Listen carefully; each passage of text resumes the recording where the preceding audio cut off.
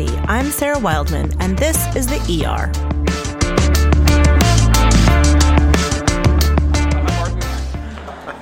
Good to see you. Nice to see you. Do you know Sarah? Good. Hi, Sarah Wildman. Nice to meet you. Nice to meet you. It's been a long time. It's been a while, yeah. Should we let them go up? Or? Yes. Maybe we'll let them go up and then get the elevator. That was Ambassador Martin Indyk in the elevator with producer Dan Efron and me. He dropped by Foreign Policy to talk about Donald Trump's decision to move the U.S. Embassy from Tel Aviv to Jerusalem, which will happen on May 14th. There's actually a long backstory to Trump's decision. Congress passed the Jerusalem Embassy Act in the fall of 1995. That's almost 23 years ago. But it wasn't really something that then President Bill Clinton wanted at the time. It wasn't even something Israel wanted at the time, or at least not the ruling party. Then Prime Minister Yitzhak Rabin, who was Prime Minister in 1995, felt a little cornered by the initiative. In essence, the core components of the bill came from two places. Opponents of the peace process, the Oslo Accords, in Israel, the Likud party, then in opposition, led by Benjamin Netanyahu, now Prime Minister. In the U.S., it was domestic politics, a bid for Jewish votes for the then presidential candidate, Bob Dole, the Republican senator, who chose to launch the bill at the pro-Israel lobby AIPAC's annual conference. Support for this bill was overwhelming. The White House knew it was coming. And so they inserted a waiver, a clause, which allowed the president to suspend the move of the embassy every 6 months. And that waiver has been triggered by every president since, every 6 months until now. Martin Indyk, who actually worked for AIPAC in the 80s, was a Clinton administration insider. He worked for the White House and was twice U.S. ambassador to Israel. First of all, welcome, Ambassador Indyk. It's an honor to meet you. Thanks for being here. And of course, we're here today because on May 14th, Trump has promised and will move the U.S. Embassy to Jerusalem from Tel Aviv under the auspices of the Jerusalem Embassy Act of 1995. And I want to know how we got to that point to begin with. Moving the embassy to Jerusalem has always, and I would say only, been a domestic political issue in the United States. While Israelis across the political spectrum welcome it, it's never been a real priority for them. Jerusalem is their capital. That's the reality. And having the United States or anybody else recognize it is kind of icing on the cake, but it's really not that important, especially if it's going to come at some price, either in terms of violence or in terms of disrupting the effort to make peace. So in that context, every presidential candidate, in order to try to woo the Jewish vote, promises to move the embassy to Jerusalem. And so in that's the context in which the Jerusalem Embassy Act was passed. I think it was in October, November of 1995. But let's go to spring, right? And you just mentioned that this was a domestic American political move. And my understanding is that Bob Dole wanted to woo the Jewish vote coming into the presidential election campaign season for 1996. Tell us when you knew that was going to be on the table. My memory is not that good to tell you exactly when I knew it, but I do recall that Bob Dole had a problem with the pro-Israel community in that year of that he was trying to get the nomination and then run against President Clinton, and he had a problem because he'd taken positions, including on Jerusalem, which was seen as negative towards Israel. So he seized on this issue and pushed it at a time when certainly Yitzhak Rabin was not urging it, but he pushed it as a way of vetting his pro-Israel credentials with the American Jewish community. So from my understanding is that AIPAC, where you had actually previously served, was itself interested in perhaps a letter, some sort of statement of support for the idea, but no legislation. And that, in fact, this actually preempts almost everyone. when he introduces this. And my understanding is that he introduces it at the AIPAC conference, which is an enormous event. Yes, it's what you call a red meat eating crowd. And the one thing that will always bring them to their feet is, of course, Jerusalem, because Jerusalem is so religiously as well as politically important to Jews everywhere. So, yes, he played on that. I remember I was there. I was already ambassador at that point and come back with Yitzhak Rabin, who spoke at the conference. And this was not the policy of the Clinton administration. I was there as the representative of the Clinton administration. Everybody jumped to their feet, and I was up on the podium, and so I had no choice but to jump to my feet too. But it was an awkward moment. But certainly Bob Dole hijacked the issue and did so very effectively, and then nobody could or would speak out against it. So at that point, effectively, he puts the Clinton administration and even Yitzhak Rabin into a corner. Yeah, exactly. And I think that, look, Rabin was skeptical of AIPAC anyway. He preferred just to deal with the administration, didn't like the fact that AIPAC was working with Congress. AIPAC was at that point ambivalent about the whole Oslo Accords because it involved shaking hands with Yasser Arafat, who had been the bête noire of the pro-Israel lobby for the previous, I don't know, since the 1960s.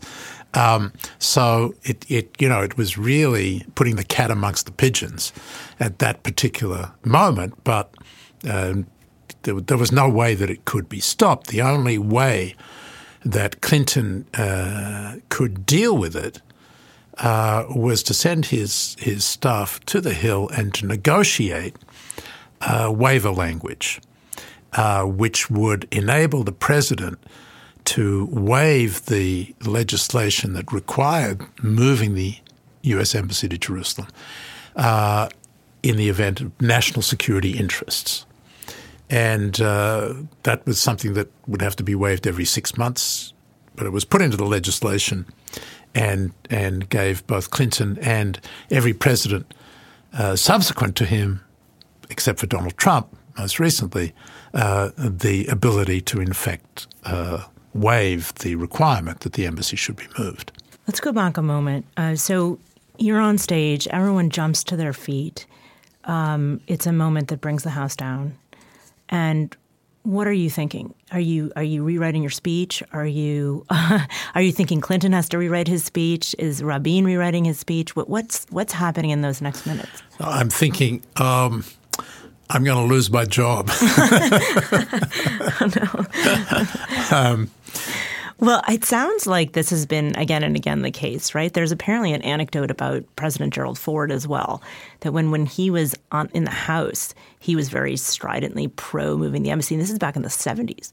And then he gets into the White House and says the view from the White House is different. I'm paraphrasing. Right, exactly. And it was the same with every president. George W. Bush had made a big commitment that he was going to move the embassy.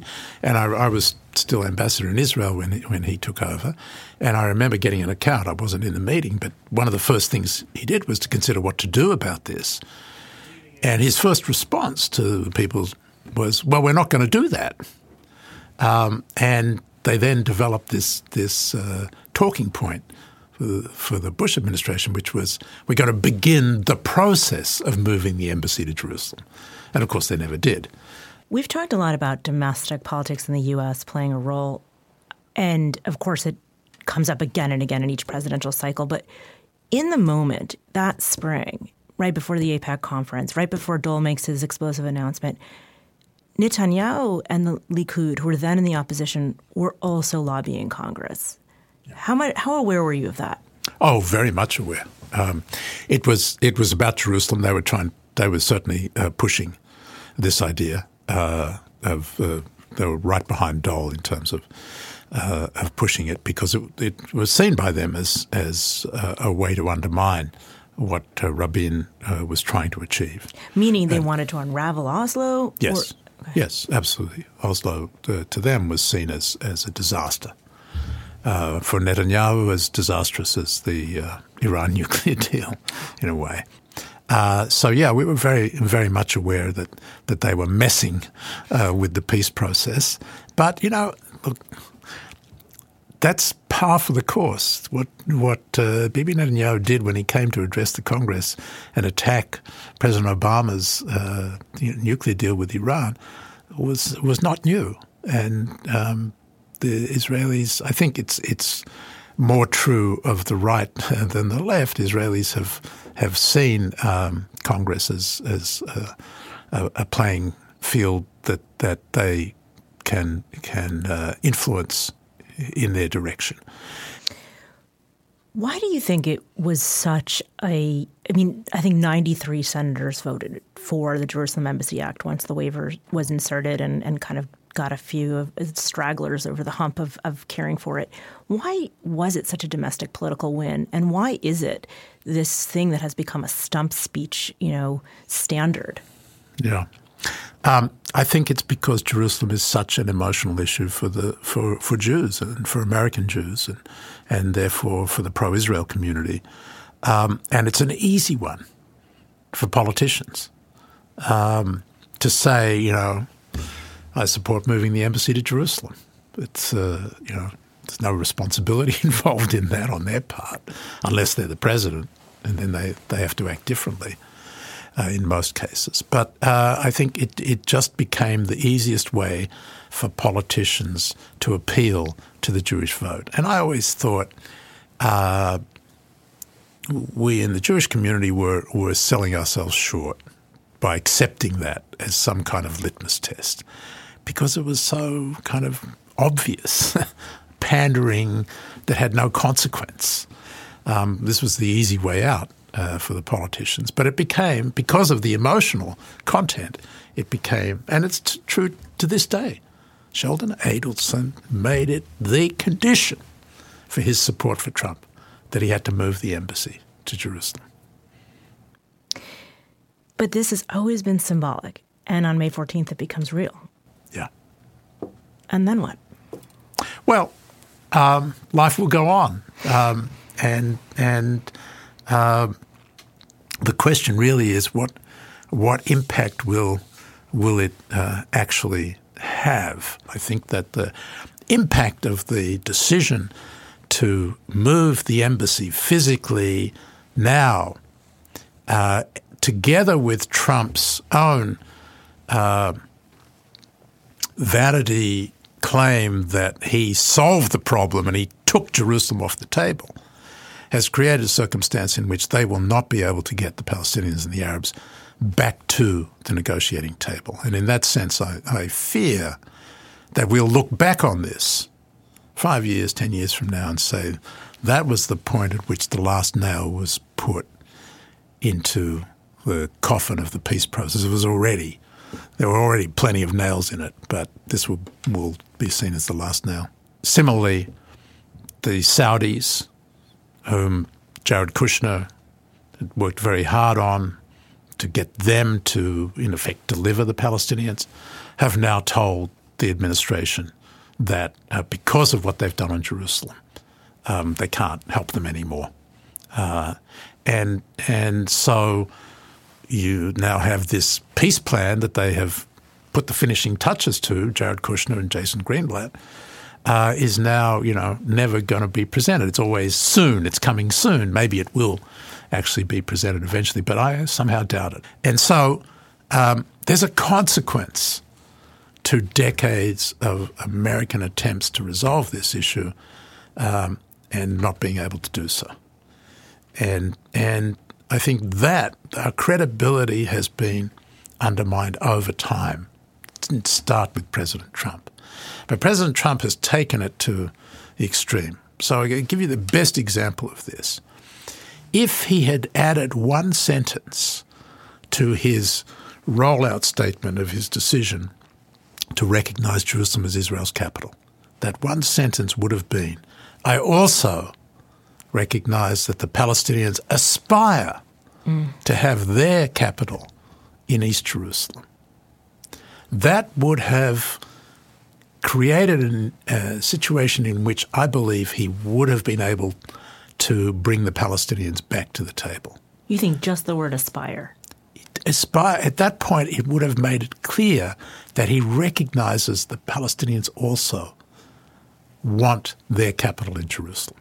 But because there was nothing for the Palestinians in the statement, other than this was going to be negotiated in final status, and because he subsequently said it's off the table, I've solved it, I've taken it off the table, he signalled to them, there's nothing for you in Jerusalem.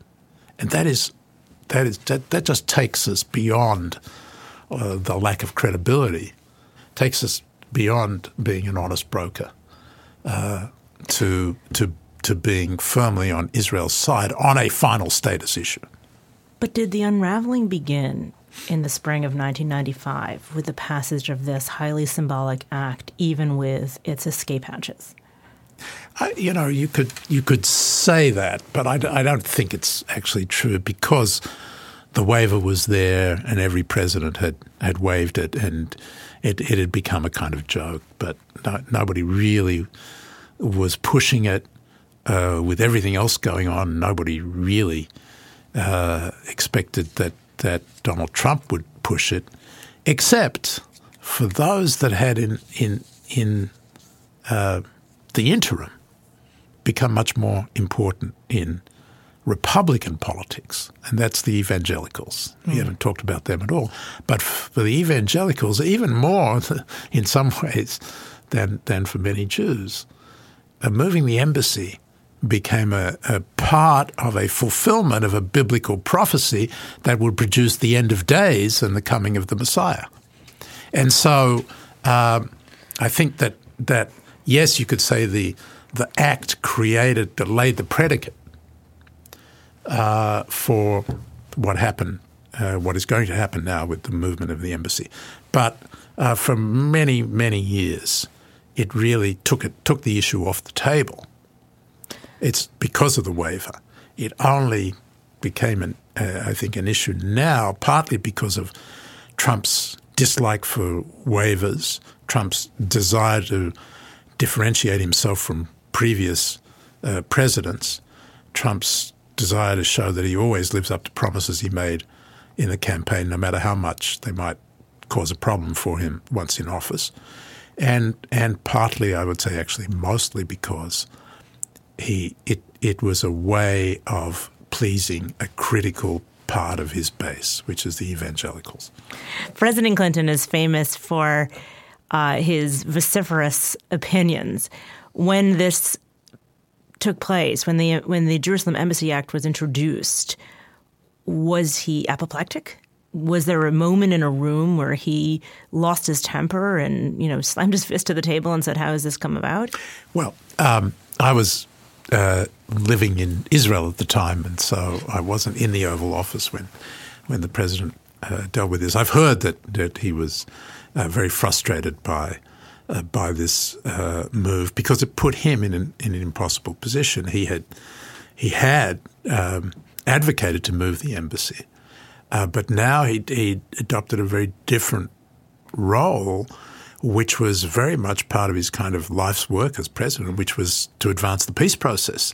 And this was clearly going to complicate the peace process. And so he was in a situation where he couldn't stop it. If he vetoed it, it would be overridden just because it had such support because of its symbolic importance.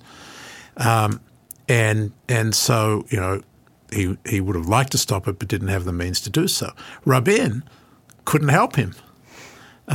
Because Rabin couldn't be seen to be opposing it, could never let it out that he had somehow been opposed to moving the embassy to Jerusalem. That's the nature of symbolic politics in this particular situation. Jerusalem is such a hot topic, it's so politically laden that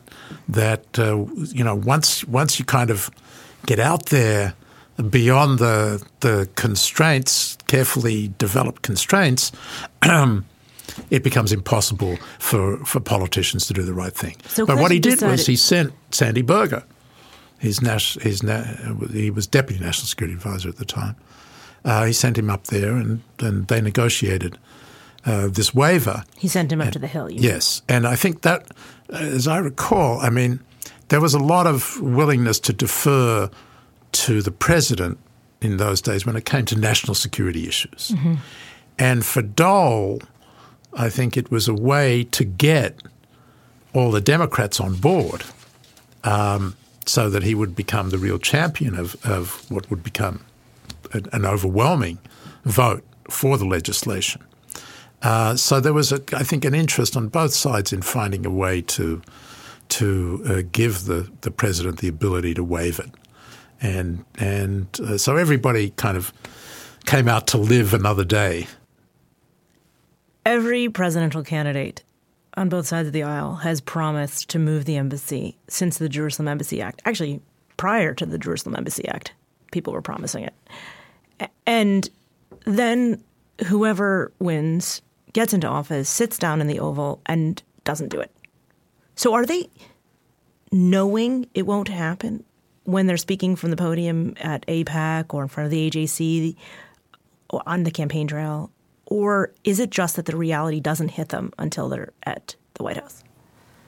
I think it's that when they're on the campaign trail, they'll say what they need to say to get votes. That's what politicians do in order to get elected. And it would only be a Bernie Sanders type who would stand up and say, I'm not going to move the embassy to Jerusalem. But nobody else would be willing to do that, especially in places like New York or California, where the Jewish vote is consequential. And it's as I said before, it was a cheap and easy way to vet their pro-Israel credentials on an emotional issue that the Jewish community cared about. But, I think most Jews understood that this was all a game and that they wouldn't actually move the embassy to Jerusalem. But they wanted to hear it anyway. But it had an emotional frisson from that.